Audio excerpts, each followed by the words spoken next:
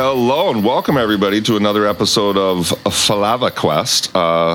We talk about falavas here. Sean, what do you think of falavas? Are they your favorite meal for breakfast, lunch, or dinner? I mean, if I'm going to be eating fava beans at all, I'm going to make sure of a few different things. First, I'm going to blanch them, and then I'm going to shock them, and then I'm going to peel off that first outside layer. And that takes a few minutes to get that down. But there's a technique, if I could share with you really quick, that you just kind of take your thumbnail and pierce the top of where you want to take out the actual fava bean, and then you just pinch the back of it. And they're kind of sounds like a lot inside. of stuff that my mistress does to me. You're describing things that happen to me at the special place, the shop. It's the pinch for the back part. And right off the bat, get your kids out of the room immediately. The blanching part. Didn't you mention spanking in there somewhere? I'm thinking for sure that this episode could go to places that most people I might just turn it off in general if I were you. Zaid's not turn it off. He told us, in the 2 episodes ago when we started talking politics, and Wilson was like, Liverflap was like, I bet Zaid's still listening. He was. He listened to the politics stuff. Speaking of the politics stuff, there's somebody in our Discord who was like, oh, damn it, they're talking politics again. You know what that does to me, Sean? Yeah, I know what that does to you. And I'm going to do my really hardest to keep it on the rails today. I have a problem. When I feel like I'm doing, when somebody said, oh, damn it, they're talking politics again, immediately what went through my head is, what? I'm going to do a whole fucking episode on politics now. God damn it. Told me not to talk about politics. Sorry, we're going to lose a couple listeners. Apologize ahead of time. No, the thing is, I don't feel like talking politics today, though. But that's just like, good. If you want to manipulate me as a viewer, as a listener, compliment me, call me a great cleric, and maybe just ask me to do something every once in a while. But don't be like, oh, Jeff, don't talk politics. That's like my signal to start talking politics all the time. What's wrong with me, Sean? Oh, well, I mean, I don't know. Where do you want me to start, dude? Seriously? Well, let's just start with that. You've met people like that before, right? Where, like, even if they don't really want to do something, if you tell them not to, they're like, well, I'm going to fucking do it then. Yeah, I've met people like that. I know one really well, actually. I know one really well. I don't know. What is your question? What do you do with people like that? No. What's wrong with me? I worked on a lot of stuff with my therapist this year, but we never got to that one. I don't think there's anything wrong with you. It's the ego telling you that you need to defend yourself because you've been told that you're wrong, and God forbid that you'd ever be wrong. Damn it! I don't have an ego. What are you talking about? I did mescaline once with Joe Rogan. We lost our egos. We did DMT together, and we left our egos on another distant planet. Oh, God, I can't imagine that man without an ego. That's hilarious, actually. Isn't that like a big thing people talk about when they do all like the hardest core trippy drugs? They're like, oh, man, I'm going on an ego death this weekend. Isn't that what people go to like Burning Man for? You should know this. You're in California. I don't know if that's what they're going for. I think they might be looking in the wrong places for what they're looking for, but I don't know. You know what Bono said? No, he said a lot of things. He still hasn't found what he's looking for. Yeah, he still hasn't found it. Did you know that U2 is the #1 Christian band in the world? I didn't know that. I didn't even know they were Christian. So my brother is very big into the music industry. You know this, right? Mm-hmm. He actually recently had some heart problems. He just had to get surgery. He almost got a pacemaker.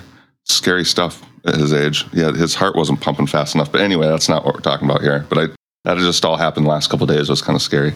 My brother's big into the back end of the music industry, like the buying and selling end and stuff like that. He lived out in LA for a bit in that whole industry, and his favorite band in the world is U2.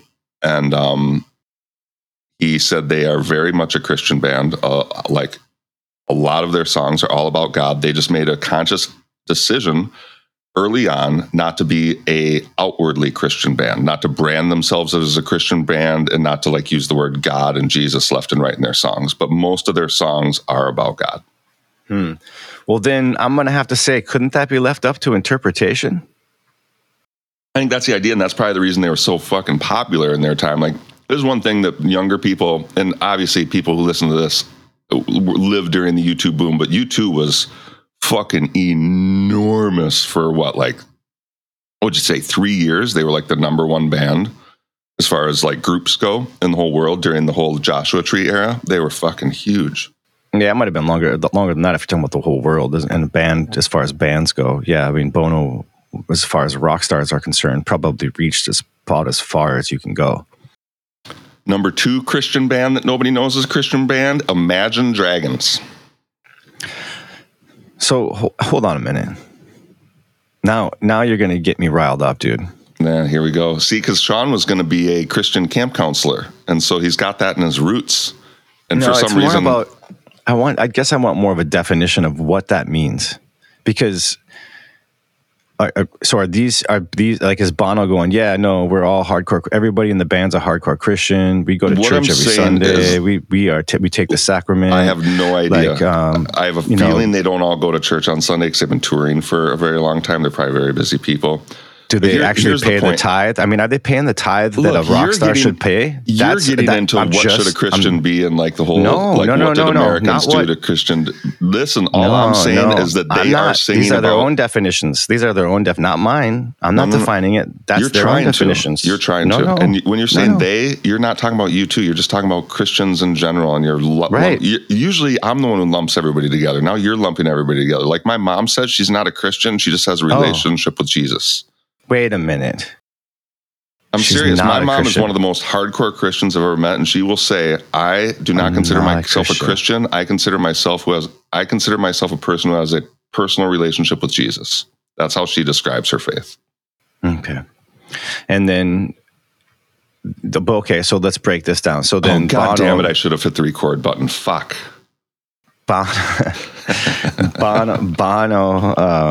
Bono is Christian, and what is the Imagine Dragons is Christian. So there's this. Are they the same? Are they the same band? No. Are they the same Christian? Like they when both you're defining believe in Jesus. Yes.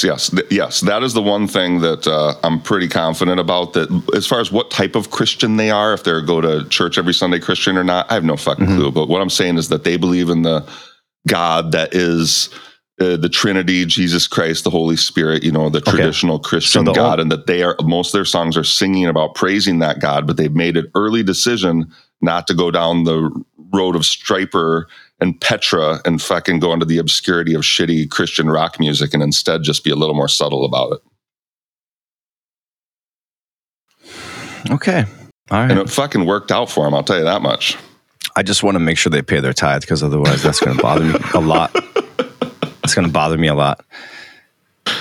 Speaking of giving back to the community, Sean, for tomorrow, for the first time in a very long time in my life, I'm going to be volunteering again. I'm going to be working at a place that works with kids with Down syndrome. I went through my orientation this weekend.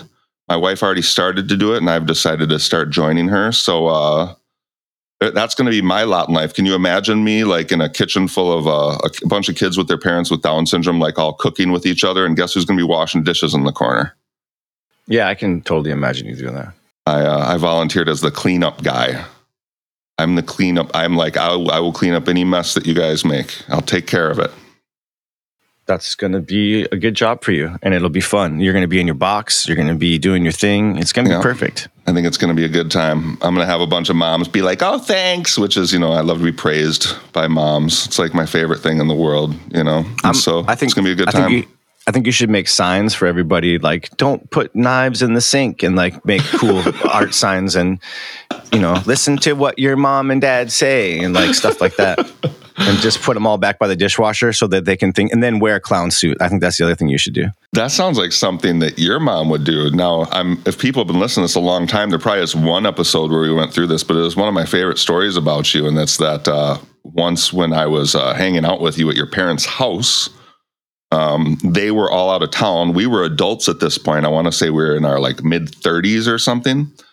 And you were living in California, but at this time you were visiting home, and for some reason your parents were all gone. And so your mom knew you would be at the house. And so to make sure you didn't go hungry, your mom put Post-it notes around the kitchen. Like on the cupboard, she said, "There are chips in here, Sean." And like over here on the fridge, she said, "There are some olives in here you can enjoy." And you could even open the cupboard and there'd be a little box of mac and cheese, a little post-it that says, if you add water to this and boil it, you can have a yummy meal, Sean. I'm like, does your mom think you don't know how to find food or something? Look, man, it's not hard to figure out why life is the way that it is, the way that I am, the way that I am. Yeah, she's a wonderfully fantastic, loving person.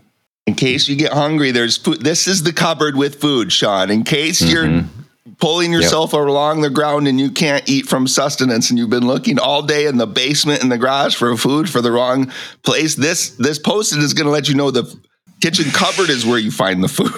Yeah. Well, so the only thing I can really say in her defense is I think that maybe had been like only the second time I'd ever been in that house, right? Because I didn't grow up in that house. I grew up downstream, right? Well, it still doesn't make that much sense, but it's fine. It's fine. I specifically remember I made up most of those Post-its, but there was one that said nuts. I specifically remember a Post-it note that said nuts on the outside of the kitchen cupboard. Yeah, and I'd already been working in kitchens for quite a long time at that point too, so it wasn't like I hadn't familiarized myself. Nuts? I can't find the fucking nuts. Oh, God. You call your mom. Where are the nuts? Yeah, they're in the that's pantry. The other thing. Oh, but it's not like they were in a place where I couldn't get a hold of them, right? It wasn't like right next to the cereal in the pantry. No, they didn't take their moon tour until like the following year, I think, when they were on the moon, and I couldn't get a hold of them for a couple weeks. So your mom is wonderful. I actually, when I've come to visit you or your brother at your house, I've sometimes brought her a plant. I usually do my best to please your mom and to show respect. I sometimes feel a little bit like what's the name of the neighbor on Leave It to Beaver? You know, you had the Beeve and you had Wally, but you had that neighbor who was always like, "Oh, hi, Mrs. Beeve." And he was always like a little bit like, "I'm gonna have your kids get into trouble," but I'm a good kid. I always kind of feel a little bit like that when I'm coming over. Yeah. I don't know. Yeah, Eddie Haskell. You remember that fucker? Yeah. Oh, hi, Eddie. You're the bad kid. I'm not though, right? I was like, I remember the bad kids. I was not the bad. I was not the kid who taught all the other kid what finger banging was in 7th grade. I was not that kid. What is up with you in that word lately? Seriously, it's like it bothered somebody maybe a month ago is what had to happen. It bothered somebody, and now you're like, ooh, I got one. I'm going to dive in every chance. Finger bang's a good word. Oh my God. Don't you think? I really wish you had a daughter, man. I just wish. Oh, is that? Oh no. I can only imagine. Oh no, he says. I can only imagine. Yeah, And only a few more years until they'll probably be listening to every episode of this podcast. And then will have to, you're going to be the one that has to deal with it, not me. Dude, my son has entered puberty full on for about a good year now, and it is fucking wild. My wife and I were actually talking yesterday, like we wish kids would like grow up and like be out of the house before they hit puberty, because fucking dealing with a kid during puberty is just messy, man. Because you're still responsible for them, but at the same time, you can't control those fucking hormones. They just fucking take a kid over. It's some messy shit having conversations with them at this age. Oh, God damn it. I am not looking forward to it at all. I mean, I am, and I'm not. I mean, you have to explain what finger banging is. There's all types of different things you have to navigate the waters about what's up with the future. There you go. The one thing I try to keep in mind is, though, like, they're just like, I don't know. We went through that period of time, right? We did some stupid shit when we were younger. How would you feel if your daughter did all the shit you did when you were younger? All of it. I mean, I was pretty tame, dude, comparatively to most kids. I think so. I would agree with that. Sean never threw parties, everybody. He never stayed out too late or anything like that. Sean's MO was just like, not talking shit about other people. Fucking boring ass bullshit, if you ask me. He wasn't messy at all in high school. You couldn't get him to talk shit about anybody. No, man, that's dirty. It's just, especially, I saw what it did. I saw what it did to every group of people, and it really fucked people up, man. Gossip is a thing that humans have used to get through. In your life, you can only really know like 10 people. So we use gossip to get to know the other 1,000 people around us, tangentially. It's actually like an evolutionary thing, gossip. We did it for a reason. So when you're talking shit, you're just letting people know, like, avoid, Tim Sobocinski over there. Oh, sorry, did I use a real name? Wow, shit. Wow. So you just gossip about Tim. That way you let him know, like, hey, if you hang out with Tim Sobocinski, then this could happen. You let people know through gossip. But you weren't cool on talking shit about people, which I think a lot of people respected, because then here's the awesome thing about hanging out with somebody who never talks shit about anybody. They don't talk shit about you. Well, that's the whole effing point, isn't it? The whole idea. That's the whole idea. My dad talks shit about my dad talks shit about my brother to me constantly. When my dad's around my brother, he talks shit about me constantly. I don't know it's like he's using us as like competition against each other or something. I don't know, but immediately what you figure out is like, oh man, you're talking shit about me when I'm not around. Right, exactly. And then how do you feel about that? Not good. I usually tell my dad to stop talking shit about my brother. And he's like, oh, sorry. Yeah, no, I do. I go, hey, you know what? We should probably have this conversation with them, huh? Right, that's exactly. What I do. And then they go, what do you mean? And I'm like, what do you mean? Are you telling me you're not willing to have this conversation with them? Because that's even weirder. Like, let's go. Let's go, baby. Yeah, I think I might. I'm sorry, I'm trying to use that phrase now, baby. And I might not be using it right. No, God, please don't. I can't believe that you think that's a new thing. That has been a thing forever, baby. Can you please? No, I know it's not. I know Let's Go has been around for a minute. When I'm around the folks that are like 10 years younger than us, then it's all that. It's really starting to become obvious that I'm old, man. Right. It's really starting to become obvious. Is like music and culture. When I hang out with people younger than me and they mention like, oh, have you heard this musician, that musician? For a while there, it was at least like, oh, I may not listen to them or I may not know that show, but I'm familiar with it. Now it's getting to the point where I don't even know this shit exists anymore. Yeah, no, it's gone. The tap in thing is gone for us. Like the stuff my son is into, the like new like shows he's into, or the culture or whatever he's into. Like this is stuff I will never have heard of unless he comes to me and lets me know about it. Yeah, so we had a moment of my kid was listening to music the other day, and I personally think it's really great. I'm catching stuff that I would never catch, and I think it's great because I'm hearing it from her perspective, of what people are listening to now, and the conversation in my mind was, okay, well, let's go through some of these lyrics, and people get concerned about that stuff, and I get it. But then I go, okay, well, let me think back to my age. What was I listening to? You can't go through the lyrics with them. That's unfair.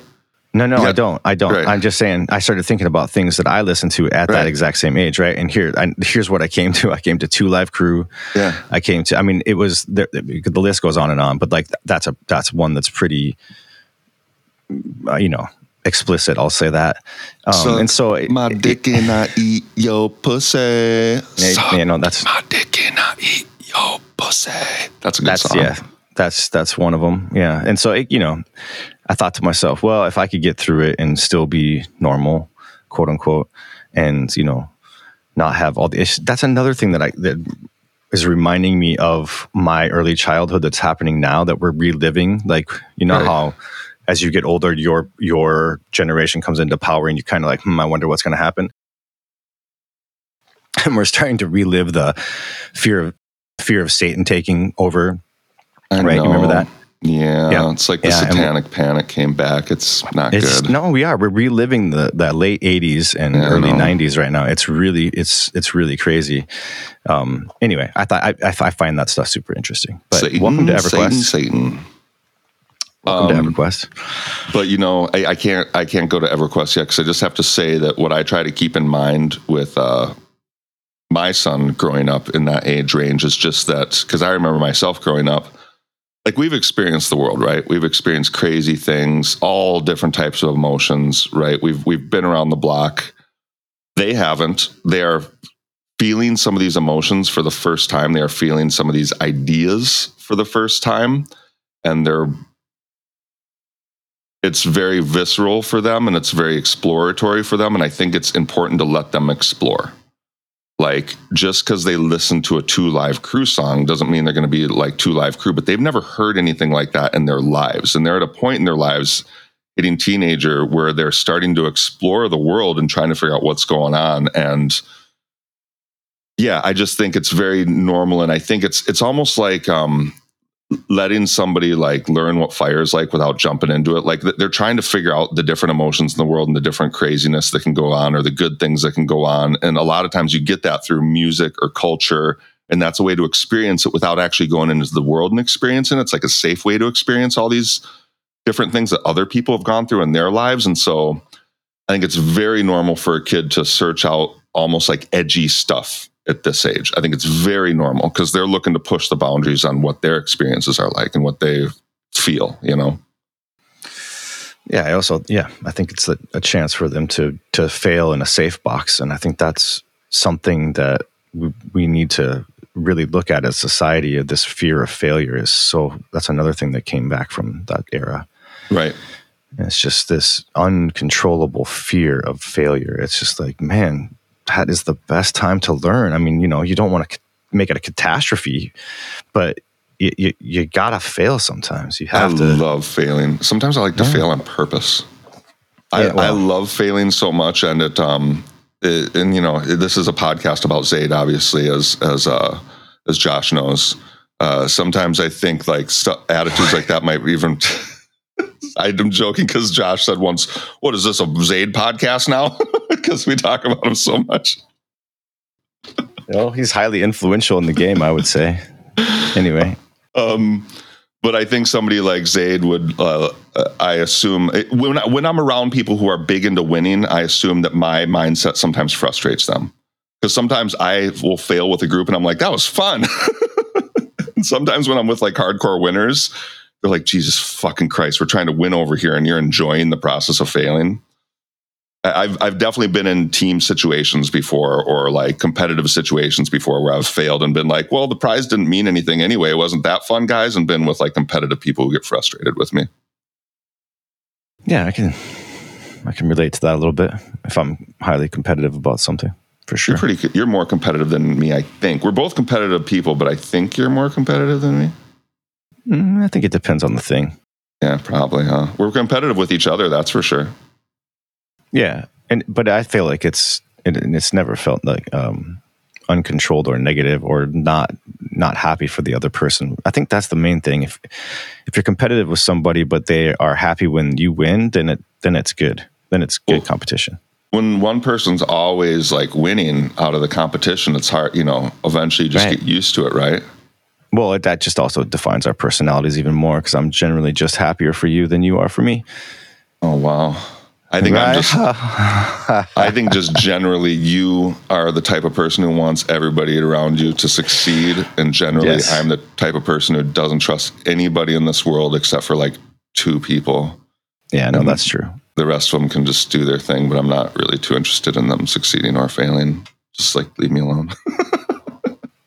I love watching people succeed. Yeah, it's honestly, sometimes I get jealous. I'll be honest. Like when I was doing a lot of art and doing a lot of stencil spray paint art, when I would see a new stencil spray paint artist come around and do something that I thought was better than what I was doing, I would honestly like get upset. Be like, that motherfucker. I would get that's when my competitiveness would come out. I was not happy for them. I would want to leapfrog them. Yeah, I understand that. I mean, what's advantageous about not doing that is that you start to see what the thing is that they have that you don't, and you can extract a piece of it. You don't ever get the whole thing because that's what makes them them. Right. But you can take a small piece of it and add it to your arsenal, right? And I think that's where, as long as you allow people to really be themselves and succeed at the same time, then you definitely get to see it. You get to go, oh man, there it is. There's the thing that you don't necessarily express it to other folks. You might not even know what it is, but there it is. And that's the piece that I need to add to myself to really make myself better. So now I can take this to the next level. And then there you go. Next level. I've definitely noticed that the most successful people in the world take your strategy. So I definitely see the logic, and I think it's true. I can definitely say that. Maybe it's that ego getting in the way again, huh? Well, I think from what I've noticed is that there are very few people, not to say there. Oh, you cut out on me. Suck my dick and Hello. I eat your pussy. Hello. Suck my dick and I eat your pussy. Oh, that was it. So you were just saying there are very few people. You cut out on me for a second. Suck my dick and I eat your pussy. Suck my dick and I eat your pussy. Hello? Am I back now? I can kind of hear you, yeah. Keep talking. Suck my dick and I eat your pussy. Suck my dick and I eat your pussy. Okay, I can. Can you hear me now? Now I can hear you again. Can you hear me good now? It seems like we're locked in now. Yeah, okay, so start again with, you were saying that people, what were you saying? I don't know. So let's, I'll start off by launching it with this. I was saying, yeah, I think just that some people, I don't know where we were. We just had some technical problems there, everybody. Welcome back. Thank you to Daniel Daigle for the editing there. We all appreciate you, Daniel. Thank you so much, Satan. Everybody, if you're ever wondering why an episode's not out yet, you're like, I thought they recorded this last week. And it does. Satan takes about 1 week to edit the episodes. And if you ever want them to speed up, all you have to do is worship them. It's really easy. He said for every 3 million worshipers on this planet, he can get an episode done 1 hour earlier. So let's start getting those numbers up, everybody. What do you think, Sean? Even with your background in like church, being like a youth pastor, do you think if push came to shove, you could worship Satan if that meant episodes could get out earlier? Oh man, no comment. No comment. I got to be careful here. I got to ride that line. Let's be careful for a second here, everybody. I need to tell everybody a story that I've not shared with anybody yet, and it's just fucking crazy. And it goes back to the devil stuff we were talking about earlier, Sean. And then we're going to talk about EverQuest, I promise. Okay, I'm ready. I'm going to try to protect some names here and just say, I won't say who these people are and I won't say their names, but I'll describe a situation that happened. I know these people who play D&D, and they live in a very conservative area of the country. Let's just say extremely conservative. And their father recently slipped and fell and broke their back. They are in recovery. It's not like life-threatening, but they did actually break their back in a spot, and so they're going through that. It's not like they're paralyzed or anything, but, pretty serious, especially at their age. It's an older gentleman broke their back. So then in this very conservative area, somebody who does not play D&D, but who knows the father well, went to the D&D player, the child, and said, do you think it's just coincidence that your father broke his back after you've been doing witchcraft through your Dungeons and Dragons? And then the person also approached the father and said, do you think it's coincidence that this happened after your family was practicing witchcraft? Luckily, the father defended the child and said, how dare you? My child was not doing witchcraft, and how dare you go directly to my child about this? And, they actually talked to the person through the words of God, because they're both very big into the Bible. So they actually use Bible verses to explain why this is not witchcraft, and use other past examples, like Tolkien was a devoted Christian, but he talked about orcs and stuff, and that doesn't mean he was into witchcraft. So all this to say, it's one of those things where I was blown away, but I shouldn't be. When I heard this story, I'm like, are you fucking kidding me? An adult in this day and age, goes after a family in the United States for playing Dungeons and Dragons and blaming medical issues on it. How fucking stupid are humans, And since I'm close to all of them in DNA, how fucking stupid does that make me? And it was frustrating and funny, and I just haven't shared that story with anybody, but that really happened. Yeah, that's deep. I mean, there's a lot of things to unpack right there. Well, just unpack one of them for me. I need some feedback here. I don't know if it's funny or tragic or what it is. I hope that person doesn't come around too much anymore, because I think they're fucking nutbag now, and I don't know. I mean, I think that's everybody's initial reaction to somebody who they disagree with intently. But I think if I were to say, not you're asking, but if you did, what would be a better thing to do if that person did come around would be to let them know how you feel about it.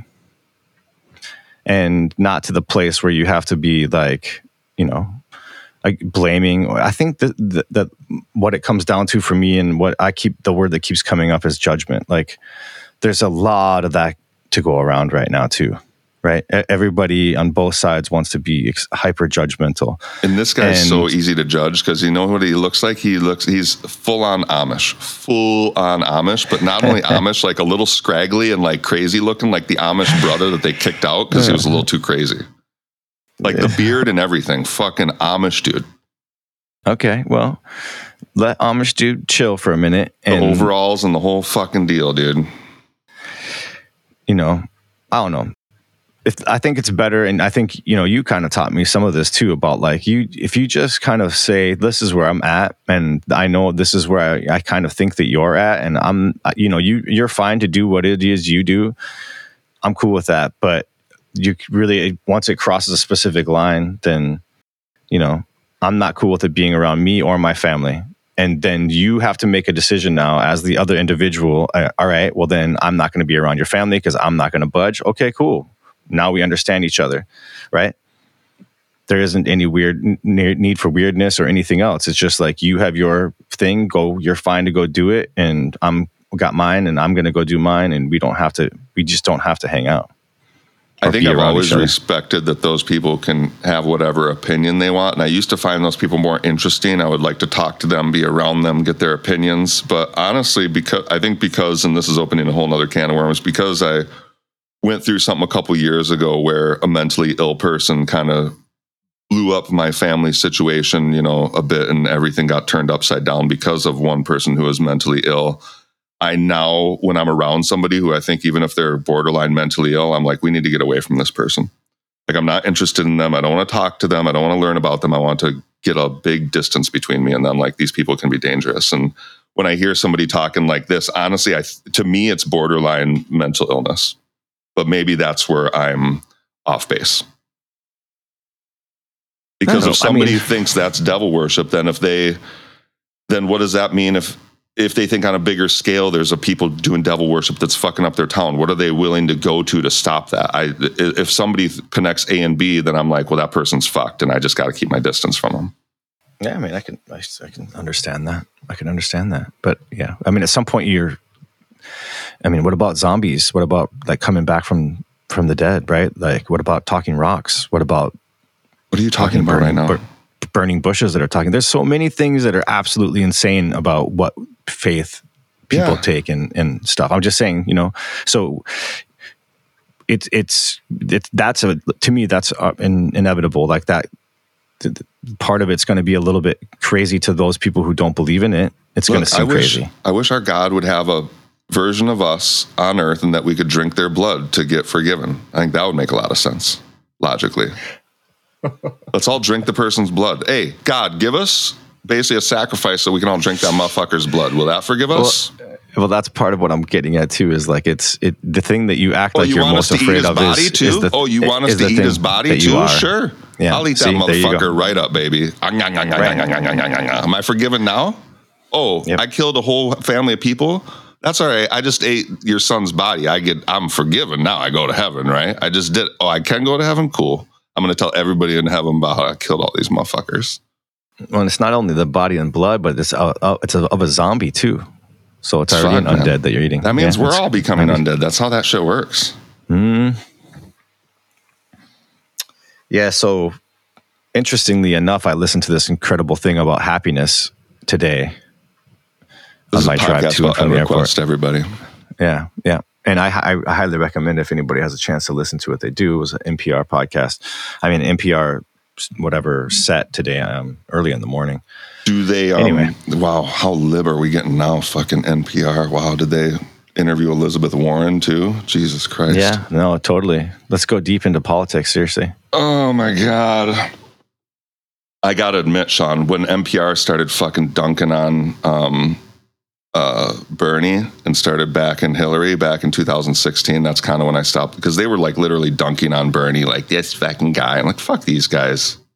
I honestly stopped listening to NPR, but that's my problem. Whatever. I got upset.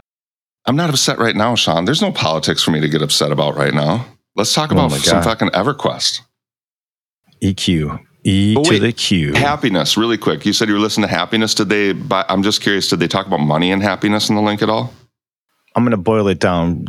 Basically, and this is going to sound a little like Eastern philosophy, but the kind of Buddhist or whatever. But basically, I'm down. I've described my philosophy to people, and they're like, "Well, you're closer to Buddhist than anything else, so let's go." So basically, if you were like searching for happiness, or even when you try to measure it, then basically it won't be what it's supposed to be.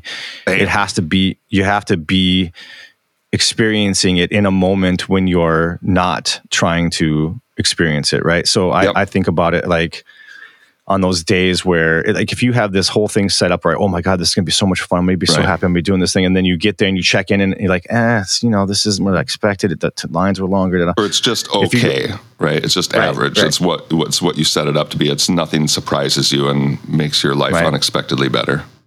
Right. It's those days where you wake up and something happens and you didn't expect it. And then, then you're kind of caught up in the middle of it. And all of a sudden you just come out of it with pure joy and happiness, and then it is what it is. But they did talk about other ways in which anxiety and stress and all these other things can be kind of pile up on you, and how then you thinking about how you're deficient because you can't handle anxiety, right? Then that makes it worse. And so those things compound. There's some strategies there to remind yourself that emotions, it doesn't like say to detach yourself completely from them, but that you should just allow yourselves to experience them and then like kind of let them pass through. I like thinking about things like happiness and I think one thing is it's very relative. I think somebody who has what we would consider a pretty shit life can have just as much happiness as we do, because they'll have good moments relative to their normal life, which will be ecstatic for them. That's one reason I think money is usually not a huge impact on happiness. However, I do think having the bare necessities to get through life, so you don't have to worry about being paycheck to paycheck, because when you're paycheck to paycheck, there's a level of stress that takes over that makes it very difficult to be happy. But I think once you get past that lip, more money doesn't really help once you have your basic needs and your paycheck to paycheck taken care of. And then go ahead, sorry. No, please. It's also highly dependent on other people, like depending on what society you live in. Like more Eastern cultures have, they're more highly dependent on interconnectivity than we are, as far as like human to human. So then that's the other thing I wanted to mention. I think when we go back and look at our lives and we think about the happiest moments in our lives, it's almost always a shared experience. And I think this is very important. I think also the people in your life that you are probably closest to or have the best thoughts about are people that you've spent time with doing fun or interesting things. Again, that's that term shared memories, I think is extremely important when it comes to happiness. Like, I'll be frank, like I have an older brother, 7 years older, but me and him hardly ever spent time together. So we don't have a deep relationship. There are so many other people in my life that I have a deeper relationship with than my brother, just because we lack those shared experiences. We don't have those memories like, oh, do you remember the time we did this or the time we did that? Or I can recall this. And I think that's extremely important to people's long-term happiness, is to have those memories to recall. Oh, it's never too late to start either. That's another one. Yes, I totally agree with that. There's so many other lonely people out there who like want to do things with other people. I think that's one thing that people forget when they're like, oh, I can't go out in the world and meet other people. They all already have friends, and who wants me? And I think especially in this day and age that loneliness is very pervasive, and that people are thirsty to make relationships with each other. But it can be scary, and it can be, a commitment. And so I understand why people could be hesitant as well. Part of us going out and doing the stuff in the, with the Down syndrome kids is also to start to form maybe some relationships here in Iowa that, start to form a community and shared experiences there. It's very, very true. It's, here in America, there's this whole idea of individualism, and that's the thing that brings happiness. And they talked about that too. And it's not that it can't; it just does it in a different way. And It's and then it can also there's when you're completely alone, it can lead to loneliness. So they talked about that. I don't want to go too deep into this, but that's part of why we started this podcast too. Like originally was, I think, COVID was happening, and there was this. You could sense this urge, this feel for people to kind of be together and to do something connected. And I think gamers in particular, because a lot of gamers don't have social skills. A lot of them, I'll go on a limb here and say they feel like the real life world doesn't do for them what they wish it would do. Maybe they don't feel like meritocracy exists in the real world, so they try to get it through this game. Maybe it's as far as like they don't think they're a man in real world, but in this game they get to be a woman and they feel more comfortable. I know there's stories about people who, in the early aughts got to, try to deal with what they're going through video games by doing that. I think there's a lot of all that stuff going on. But we got to talk about this video game, Sean. We're on 40 minutes now. We haven't mentioned what we've been doing yet. So sorry. Well, I think if people still listen, they understand by now that that's kind of what's happening. We have a new patron, Sean. No way. What is going on? Yeah, we got Craig. Hey, Craig. What up, Craig? C to the R to the A to the I to the G. Yeah. To the nice. Pearls of Love. Awesome. Nice. What up, Craig? What movie is that from, Sean? Friday. Hey, Craig. Yeah. Friday's got so many good lines in it. It's just like little one-liners. Oh. We cut out so many people when we talk about stuff. I'm realizing that too now.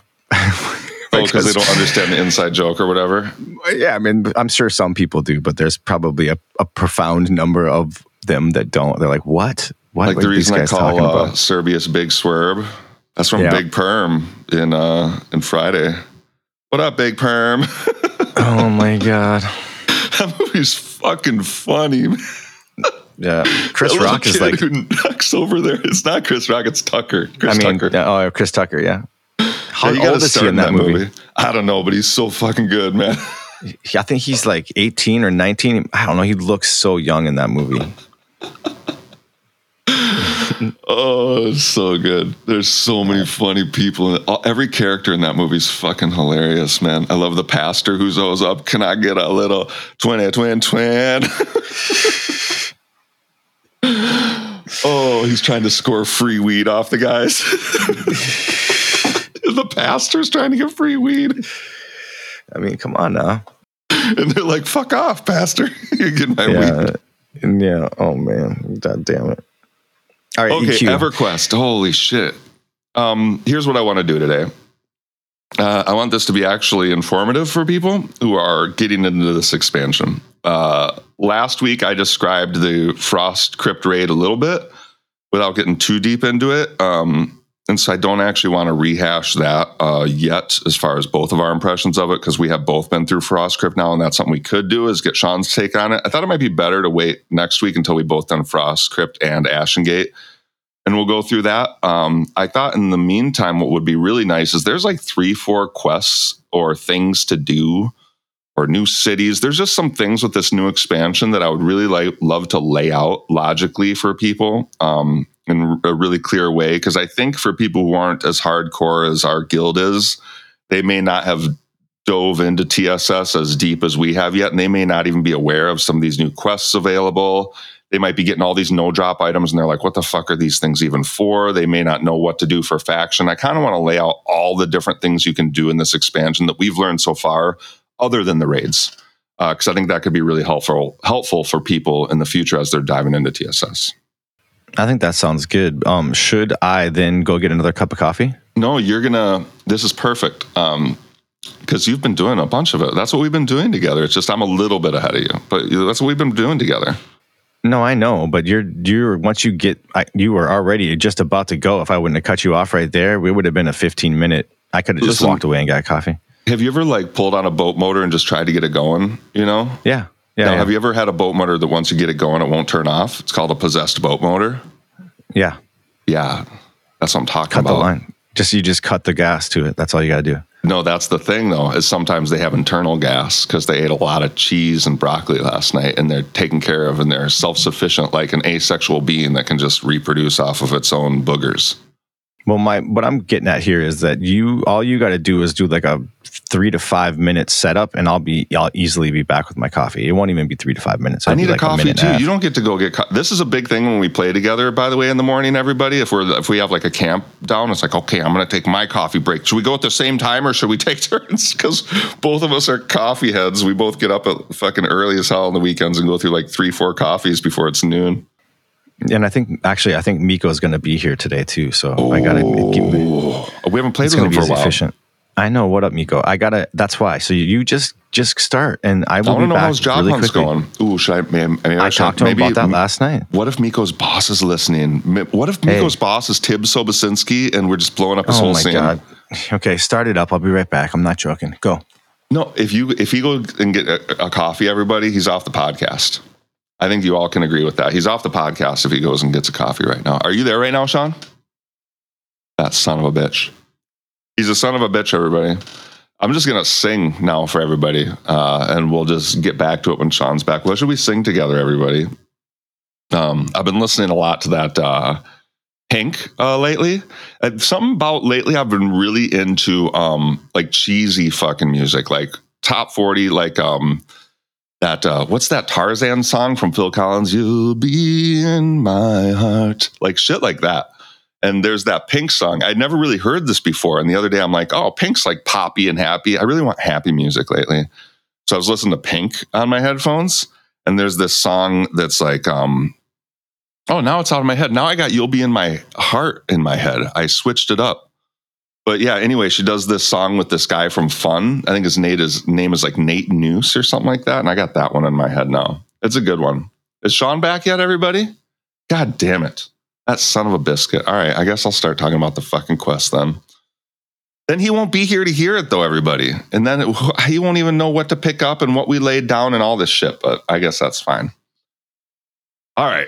So the Serpent Spine is a expansion that can go all the way from 1 to 75. So there's a buttload of quests in it. And a lot of them you won't care about because they'll be like, oh, there's this level 30 quest for this face piece that only has 20 AC. And like, you don't want that shit, right? Or whatever. At least for your high level characters. So there are going to be a lot of no drop quest items in here that you don't want. What we're going to try to focus in on are what are the ones you do want. So you actually know how to filter through all your bags and realize what's going on in this expansion. Well, where I would start is you go to Crescent Reach and you talk to 2 different people that get a quest line going that's going to take care of your charm slot in this expansion. There's a charm you can get called the Charm of Lore. Right, Sean? The Charm of Lore. And to get this charm, you have to turn in like 30 items to this dude who's standing on the first floor of Crescent Reach, which is the town in the new expansion. And he's in a library area. You back now, Sean? Oh my God, we're so deep into it. I started singing Phil Collins songs. Yeah, well, I'm not surprised. I'm jealous. You have coffee and I don't. Oh, you fuck. You don't put cream or sugar in there either, do you? Your brother taught me a cream or sugar word. Once I asked him, how much cream or sugar you want? He said a skosh. I'm like, a skosh? And he taught me how much a skosh is. So you know now. Now I know how much one skosh is. What about if you go a do a quash? Then what do you do? I don't know. He'd have to teach me that one. He taught me what a skosh is, though. I know a skosh. If you're doing a skosh of cream, you do a full tip of your cream dispenser, but then you tip it back as quickly as possible. But you do a full tip. You don't do a little drip. You get full tip, but then back as quick as possible. That's one skosh. Yep. It's otherwise known as a blurp.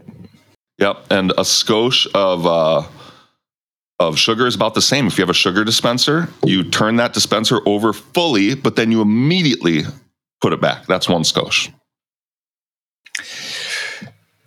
So anyway, you're in Crescent Reach, and you need these 2 quests for your charm slot. One is for the actual charm called the Charm of Lore. One is for the augment that will go in it. Now, I know you're wondering, oh, how good is this charm? Well, it's actually only a little better than the charms you can get from the raid stuff here, but it's better, so something to consider, and it's fun. I think this quest is a bunch of fun, and you can go into your achievements screen under Heroes Conquest, I think, and actually see a little checklist of everything you need. And I love checklists, everybody. It's so great. So anyway, it tells you need even the zone, tells you the zone it's in and the name Sean, of you said the you weren't even going to is. talk. You said should I go get my coffee? I'm back now. Should I go get my coffee? Because I'm back to help now. Oh my gosh. Why don't you tell everybody what it's like trying to get these 30 items to get your charm? Well, it depends on which ones you're going for. So there I didn't realize there were 30 of them. So we Roughly. must be pretty close to halfway done then. You're probably a little more than halfway done, huh? I'm like 2/3 done. You should be somewhere around the 1/3 maybe, right? Unless you've been doing some of those little ones. I think I'm just finished Gorku Mesa last night. So I have one more I think I need from there. And have you done Blightfield Moors, the easiest one? I have. I've done Nice. everything up to that point. So, So I you're think easily at that halfway point, then. You're halfway yeah, easily, right? Because at that point, I have two more to get before I caught up to where the names are. Tell on people the how list. to get these things so people don't know what the fuck we're talking about. How do you get these 30 items? What are they? Okay, so this is like one of those quests that they put in the game where they kind of want to take you around every zone and kind of show you around a little bit while you're doing the quest, right? And so there are going to be ground spawns as part of this quest that are in every zone, including Crescent Reach, the new city that he was just speaking about. They put the ground Right. spawns specifically in the easier low level zones. Once you start getting to the high level zones, they'd make it harder on you, and you can't just do ground spawns anymore. And so you go around to these 4 or 5 zones, the first 4 or 5 zones, and you collect, I don't know, maybe anywhere from 1 to 8 items from each zone. They're all ground spawns that I can remember. There's one that I remember that you don't open something, or maybe 2 where you're just like picking it up off a table or something, but most of them some you pick up are off under the table, a pile some of you, rocks. Or yeah. And also you can't open something when you have mobs in your X-Tar. Yeah, so playing a monk or any FD class is extremely good here because you just Cheaters. open it and then feign death, and then you can take the Cheaters. thing. It's fantastic. Well, the rest of us have to kill all the fucking bullshit around there first, and then we get to loot it after we killed 10 kobolds that aggro us. Then there is also names that are on the list. This is once you start getting to a little tougher zones. This is for the Steppes and Direwind Cliffs, I want to say, Icefall, as well as Sunderrock Springs. So now when you're into kind of the tier 2 zones, now you got to kill mobs. Yeah, so and I think most of these are hunter mobs, right? Yeah, most of them are the names. Yeah, so then you just kind of go around and you camp the different spots you need to in order to get the names. There were some that seemed to be more difficult than others, but that just probably was our luck for that day. And what we did, we've done just one completed zone so far. Yeah, Sunderrock Springs is the big one. There are 5 names in there you have to kill. The other zones, there's only like 1 or 2 names you have to kill. So the big one is Sunderrock, and we've done all those now. Yeah, so we started to move on to some of the other zones to try to get those names there. And then all of these things, you probably mentioned this, but you turn them into a librarian on the first floor in the new city. So like right when you walk in, pretty much across from where you come in, there's like a library, and the librarian behind the counter is the person that you continuously turn these into. And one of the beautiful things, which you probably already mentioned, is if you just happen to have a bunch of things in your bag, you're not sure which ones he takes and doesn't, just give him all of it, because he'll give you back what he doesn't need. That's one beautiful thing about it that I still get used to, because in my head, it's still old EverQuest sometimes, where if you give somebody the wrong quest item, you've just destroyed your whole epic line, right? This is different in this version of EverQuest. You can't fuck that stuff up. If you give somebody something they don't want, they'll just give it back to you. Yes. Go ahead. Once you give 5 of these items to this guy, he will give you your charm. It will just be very bad at first. But once you give him all 30, your charm will be fully modded up, or fully powerful. One thing to keep in mind is that like the ground spawns that you pick up and hand in, they only make your charm a little more powerful. Then when you kill the names and get the stuff, that's another tier. So like if you just do the easiest ones, let's say you do 15 of the 30, but you do the easiest ones, it's not like your charm is going to get halfway there. It may only get a quarter of the way there, because the easier turn-ins progress it less. And then the big progressions are the ones that you get during the raid. Yep. And those which people right now are bidding for. And they're quite expensive. There's only 2 of them though, right? I don't know. I thought there was like 4 or 5, but I've only seen 2 drop on raids. I think some of them might be smaller man stuff. This is the stuff I think we're going to start figuring out pretty soon because we're almost done with all the hunter parts and all the ground spawn parts, and we're kind of moving on to the raid parts now, and we're going to have to figure all this shit out. Yeah, it's exciting to be this far. No, I'm not as far ahead as you, but to be this into it this early on is really great. I got to give a lot of credit to the guild once again for riding coattails. I totally appreciate that about this guild. They are so incredibly helpful. You know, the first couple weeks after an expansion to get everybody caught up and flagged and factioned and all the rest of that stuff. I just think that's cool. I know it takes a tremendous effort, so thank you for all that. So once you're in Crescent Reach and you have that quest line going, you can also go up 1 floor in Crescent Reach to a guy named Jenner, I think his name is. By the way, everything you need is in Crescent Reach. I'm trying to kind of make it my new city almost in a way because I'm always turning in quests there. You know, there's bankers there. There's everything you need. Plus, by the way, all the armor turn-ins you do for all the raid armor is also in Crescent Reach. So it's a city worth becoming familiar with. The 2 things I still have to figure out is where do I buy my cloudy pots here and where do I buy augment distillers. Other than that, I think I've found everything in this town. So the other one's from the poison guy. Maybe it's from the poison guy there. It's on the 2nd floor there. I've tried looking at the poison dudes. I didn't see the cloudy potions on them, but I may have been looking at the wrong ones. Boo. But anyway, if you go up 1 floor, you'll find a guy named Jenner, and he'll give you a Wanderlust quest, which is basically a walk-around quest, discovery quest. What do you call those, like waypoints or something? Yeah, yep. You just got to find them on the map. And once you get there, it'll say task complete. And then, you go to 4 places in a zone, go back to him, hail him, you get updated. And sometimes they'll tell you to go talk to a new person in a zone, and they'll give you the search quest for that zone, but then he'll ultimately still send you back to Jenner. You keep going back to Jenner in that original Crescent Reach city for this quest line. That affects your AUG. Your AUG for your charm slot will slowly get better the more of these you do. I think his last name is either Regan or Reagan, actually. It's, if I'm not mistaken, it's Regaen. Speaking of politics, Ronald Reagan and his wife were really big into astrology. And D&D.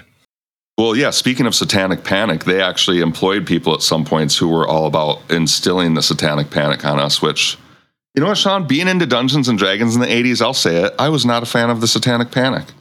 The fact that people thought that my fucking creative math game was going to make it so their shitty lives would be infested by a fucking witch flying through their window just made me want to punch all these. I'm like, these people are in fucking charge?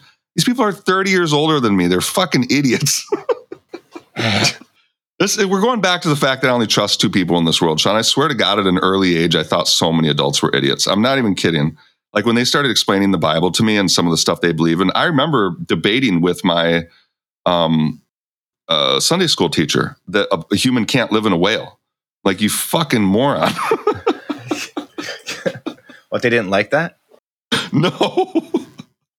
I wrote on the side of my Bible on the binding 100% junk, and I got in trouble for that. 100% junk? Yeah. Oh my God. You know how you can do it on like the part that you flip the pages? Oh my God. Kids would do that in school on their school books. They would write stuff on the sides. I wrote 100% junk on the side of my Bible.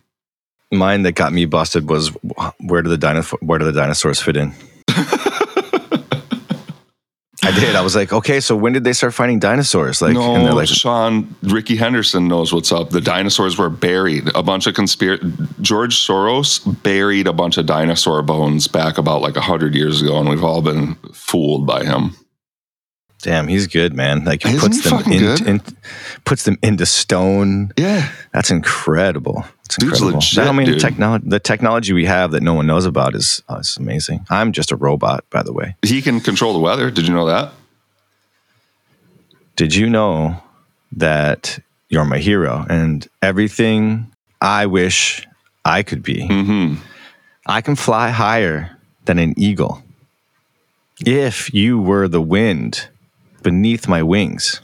Now, speaking of eagle, I want to talk about the Griffin quest because I think that's a great segue there. But before I move on, I did just want to say that even though I did not do them together, and I think Sean as well did not do them together just because of our hodgepodge way of approaching both of them, I've been told do these 2 quest lines in tandem because they kind of send you to the same zone. So when you get started, get both the quests, go to Blightfield Moors or start in Crescent Reach or whatever, and just do both together, because it saves you a little bit of time, because you're, when you go to Blightfield Moors to get all the pickups, you also may as well get all your waypoints for the Discovery Wanderlust as well. Yeah, that's what I've been doing. It's extremely effective. Oh, okay, cool. I will just say that having to run around all these zones, I love these zones. I think that's honestly one of the reasons this expansion is so popular. It feels like old EQ. This feels like the classic EQ zones to me.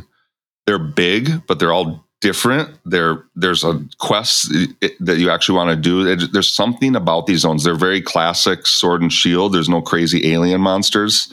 You know what it is too? These zones are great. There's some places where you can't go, like you can't just go from end to end if you have levitation on.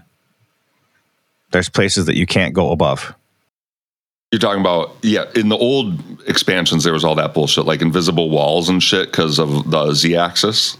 No, I mean, like in this one, there's like in let's say Butcher Block, for instance. Yeah, the mountain ranges force you to go down the paths. Right, you cannot go over them. Right. That same thing exists in this. It's yes. There's a big spiral in the middle of one of the zones, and you cannot go just skip the spiral and go straight into the middle. You have to go through the spiral. No, I totally agree. And I think Butcher Block is a great example. The way Butcher Block is kind of carved up into sections and you have to know how to go around based on the mountain ranges. There's definitely some of that going on here where you're like, I need to get to this zone. I better go on the left side of the mountain range, because if I go on the right side, I can't get back over. Exactly. Yep. And you can't. That's what I meant. You can't just lev over everything in the zone, which they did for a long time. It seemed like Planes of Power and on, they kind of started doing it that way. But these zones are great. They're all different looking. Especially when running around, I really like that bee zone. There's a zone they send you to, which is off the beaten path. It's like a newbie zone, but it's full of fucking bees, and it's really cool looking.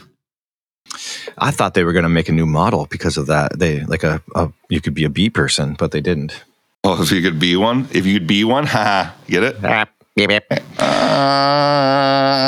Okay.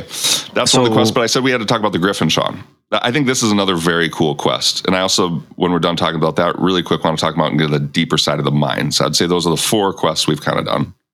Yeah, the key, the crystal key. Yeah, those are all good. And they're all advantageous to have and not difficult. So if you go into Direwind Cliffs, this is the zone you have to go through to get to Ashen Gate, which is one of the big raid zones. So if you're a raider, you're going to be going through this zone a lot. And these zones do have some size. So wouldn't it be nice to kind of teleport past 2/3 of the zone using a Griffin ride? We've never had Griffin rides or any type of rides in this game before. They actually treat it as a straight up teleport, not a ride once you do it. But if you zone into Direwind Cliffs, at the very south end, you're going to find a couple quest givers who give you, it's going to be a full line. It's going to be 5 quests. You actually only have to do 1, 2, and 3 on this quest line. And if you do those quests, they're all group quests, by the way, find a nice little group, put it together. It doesn't have to be elite group. You don't need some dope ass tank. Just get a group of people together. And I bet you can do all 3 of these quests. These people should be, between level 70 and 75, but you put a full group together and you do these 3 quest lines. And the first one, I don't remember what you get, but when you can finish the second one, you get this little shuriken throwing star thing. And do you remember what that thing does, Sean? I do. It puts to sleep the 2 guards that are right before you get to Ashen Gate. Which is awesome. I thought that was going to be a hard quest to do, because I heard you can put those guards to sleep so you don't have to train people or route them or DA through because they're a pain in the ass. And I heard, there's a quest you can do to put them to sleep. And I'm like, it's probably hard. It was super easy. It's already part of the quest you want to do for the Griffin ride. And it was not hard to do at all.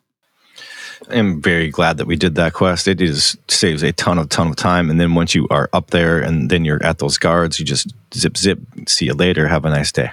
It is curious. You have to get pretty close to the guards to use the thing. And it actually makes them change color. So you did it right. They turned from black to white.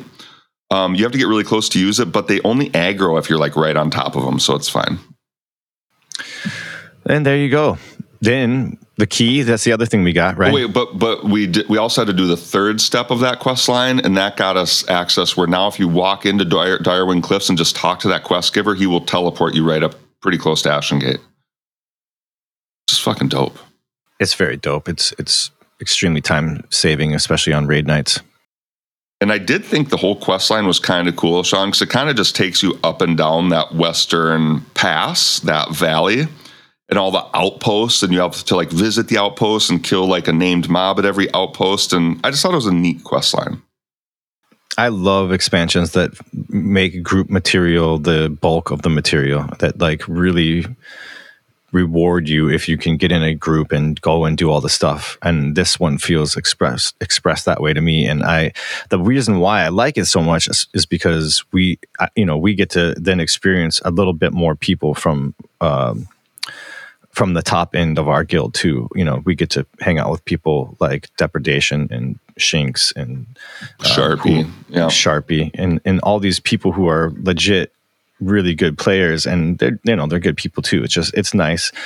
I kept telling myself I wanted to give Depredation a shout out too. So shout out to Depredation, because I believe that they are an officer in the guild as well. Isn't that correct? Yeah, but I think you're saying the name wrong. I've already started to do a play on. So when I think Depredation, I automatically want to say Dep, right? Shorten it, right? What's Dep make you think of, Sean? Johnny Depp. Right. And so then we want to go Johnny Depp. And then I'm thinking we just bring it full circle and we start calling him Captain Jack Sparrow. Okay. Well, Captain Jack, I want to say thank you. You're one of those people, I believe, and maybe I could be corrected if I'm wrong, but I think you're one of the people in the guild who is like behind the scenes a lot of time, making stuff happen, making things work. And it's really obvious when you get to hang out with this person. Yeah. It's just so obvious how aware the person is, and I just thank you. He was doing quests with us, and as we were trying to figure out who needed the reward, he's like, "No, I've already done all this. I'm just helping you guys get caught up," and that's always a good feeling. Yeah, it's super nice. It's also he has a ton of knowledge about the game. Anyway, thank you. We appreciate it. Thank you. So we did that quest line. There are 2 more quests you can do in that quest line. We were told they're garbage, and so we didn't do them. We stopped at number 3, which lets you take the Griffin ride, which is pretty sweet. The Peter Griffin ride, courtesy of Captain Jack. I like Captain Jack and not Captain Jack Sparrow. Captain Jack's kind of perfect. Because maybe we're talking Jack Daniels at that point, And then we can just start calling them Jack Daniels and the Old Town Boys. Bring it double full circle. The last quest that we did, or recently, the most recent one, I suppose, is the key to get to the deepest part of, what's the name of that dungeon? Vergalid Mines. I specifically really enjoyed this because we were ahead of the curve on this. Like, I was literally on last night just dinking around, cleaning out my bags, and as so many people were like, how do I get deeper into the mines? And it's not often that we get so into an expansion early on that we're actually ahead of the curve. This was one of those moments where I'm like, I feel ahead of the curve right now. This is really neat. Like, we found out how to get to this part of the game that like a lot of people haven't even figured out yet. And it just, something was kind of cool guy feeling for me on that one. Yeah. There's plenty of people that beat us to it, obviously, but yeah, then we did it. We got in there, we got everybody a key that came with us, which, I think we should talk a little bit about that. Cause if you've never done confusing. It. Yeah. So the quest itself is very simple, but yeah. Well, it's not even a quest, right? You don't actually get a quest. What happens is when you go into Vergalid Mines, which is, I guess you could say somewhere around the 3rd to 4th hardest zone in this expansion, somewhere in there. It's near the top, but we're not talking Ashen Gate or Frost Crypt or anything like that, but it's starting to get a little more difficult. It's got 2 sections. It's got a deep section that you can't get to because there's like a locked door. One thing I did want to mention in the regular section, in the section everybody can get to in the very north end, there's a quest giver guy who looks like a bad guy, but he's not. You can do quests with him. If in this expansion you've gotten any of these fragments of discs, warriors discs, heroes discs, king discs, you'll find like, this second fragment of the king's disc. And you hold on to all those things, you actually turn them into this guy here. And if you do all 3 discs and complete them, you get what I heard is a decent AUG, like a above rate AUG for normal AUGs we can get on raids here. It's got like your normal HP and mana, but it's also got a nice AC to it, I think. So anyway, it's worth doing. It's not easy, but it's worth doing. Yeah, and it's like you get these things. Just playing, you'll see these discs drop. If you go on raids, if you go onto group content, you'll just see these discs and just start to accumulate them. You'll turn them in eventually. It's like a tan color with reddish orange. Kind of looks like a pizza, misshaped pizza or something. Yeah. So that's one thing you can do when you're in here, but you can also just start killing all the goblins and the orcs. And eventually it's not easy to get this thing to drop, but if you avoid the humans and you stick to the goblins and orcs mostly, you're eventually going to get something to drop that's a blue wand with 2 charges on it. And now I'm going to let Sean explain to you what to do with this, because I think he knows pretty well, because unfortunately he got to experience what not to do with it because of me rezzing him through the wall and all that fun stuff. But you want to tell everybody what they do with this thing? Yeah, so we read up on how to do it, and we figured that we knew how to do it, and so what we did was wrong, which is not surprising for us. Let's just tell everybody how to do it the right way so we don't confuse them by telling them what we did. I will. So once you get this piece, you can get up to 3 people keyed. 2.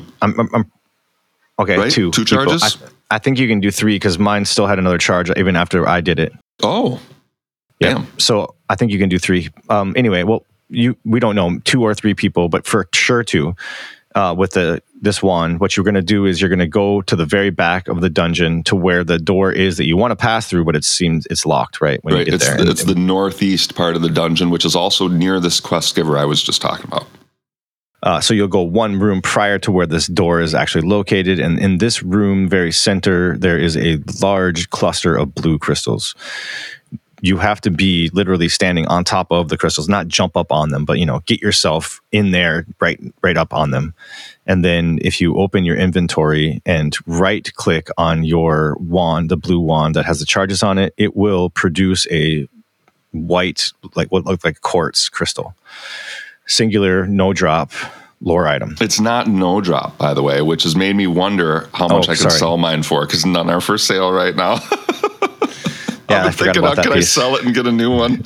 Because 0 are for sale, and I bet you some person out there is like, I'll pay $300,000 for this fucking thing. No, for sure, right? That's definitely for sure.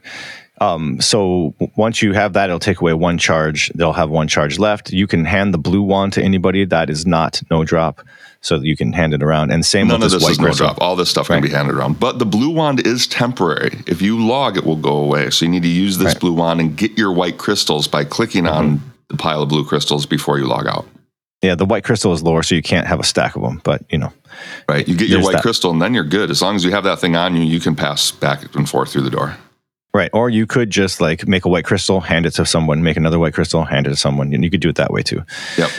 But what we did instead, what you don't want to do, I repeat, this is not something you want to do. Unless you want to just get somebody to the back without flagging them. Or unless you run out, unless this wand runs out of charges, because legitimately you might have to farm two of them for a group or whatever. Right. And they're not easy to drop, right? We killed for 40 minutes before we got one. Yeah, that's about right. We ended up getting 2. The second one came much faster. Once you know what they drop off. We got one right after the first one. That's how it always goes. Yeah. It's partly because we figured they drop off of the what do they call those?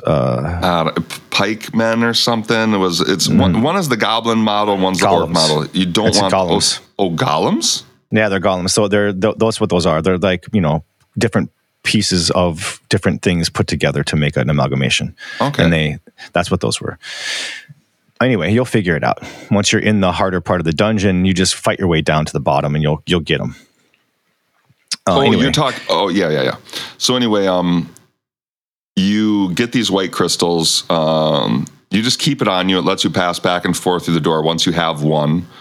And you can just put it in your bank until you come back to this area. One thing I don't like is it's not permanently on your keychain, so you do have to hold on to this stupid thing. So if you ever want to come back, I like things that permanently go on your keychain. I think those are way cooler, personally.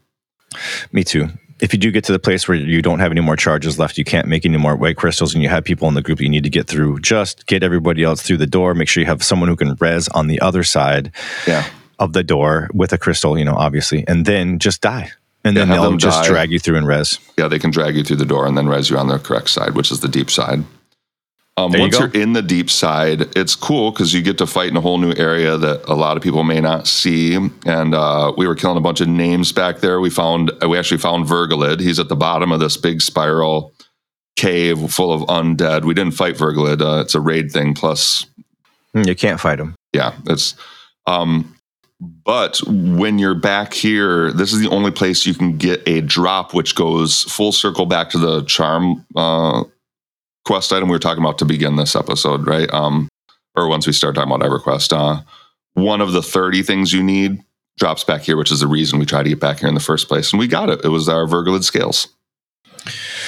So we are very excited to dive into this expansion. We are already head first, like pretty deep. I'm at least 20 feet down right now. You're probably 30 feet down.